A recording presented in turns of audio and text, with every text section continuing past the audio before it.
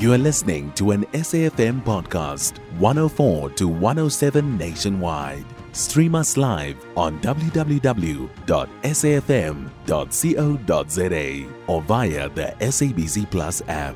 SABC News, independent and impartial.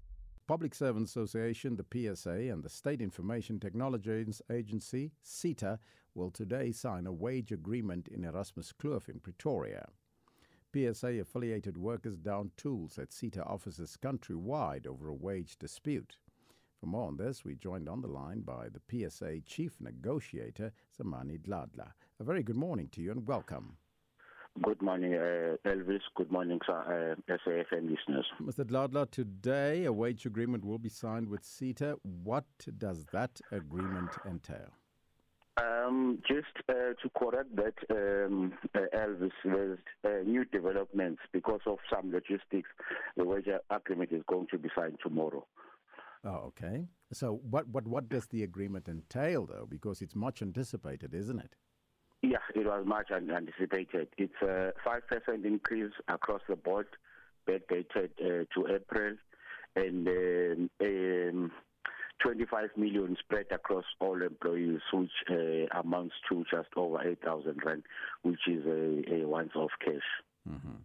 Is everybody happy with this particular agreement, or is there still outstanding issues to be resolved? That's why the meeting has been moved. Yeah, because there were other demands that we are still going to negotiate on. But in the issue of salaries, everybody is happy because all the members have, through our mandating processes, give us a go-ahead to sign the agreement in terms of the salaries. But the other issues, which is insourcing of private cleaners and security, we still have to discuss that. The increase of data and voice allowance of cell phones, we still have to discuss that one. What was the impact of this strike on members of the public in general? We received various calls from our members that are working in SASA offices, in Home Affairs, that they were down. There was an impact of the strike because there's IT technician working for SITA. If these sites are down, they are supposed to go and resuscitate them. So there was an impact. Mm-hmm. What will happen now? Because obviously there's a backlog. Will your workers be working overtime?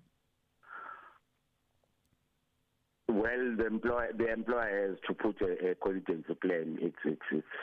The employer has to put a contingency plan in that one. Mm-hmm. Now, we're happy that the strike is over because it impacted a large amount of people that wanted to go into Home Affairs and SITA and so on. But let's turn to another matter which is happening today. I want to know from you, as the Public Servants Association, what are your expectations for today's midterm budget policy statement? Well, we expecting the minister not to cut the budget for the wage bill. You know, we don't expect them to do that. We expect them to give more to the public servants because they are overburdened. You know, we expect them to assign more funds for the employment of extra public servants because in the past few years, most of the public servants have left the service due to overload. Because when public servants are resigning or are dying, you know, the state is not employing anymore, so they are overburdened. I thank you so much for your time. That was the Public Servants Association PSA Chief Negotiator, Zamani Dladla. You can find SAFM Current Affairs on 104 to 107 nationwide. Our podcasts are available for download on all our digital platforms. SAFM, leading the conversation.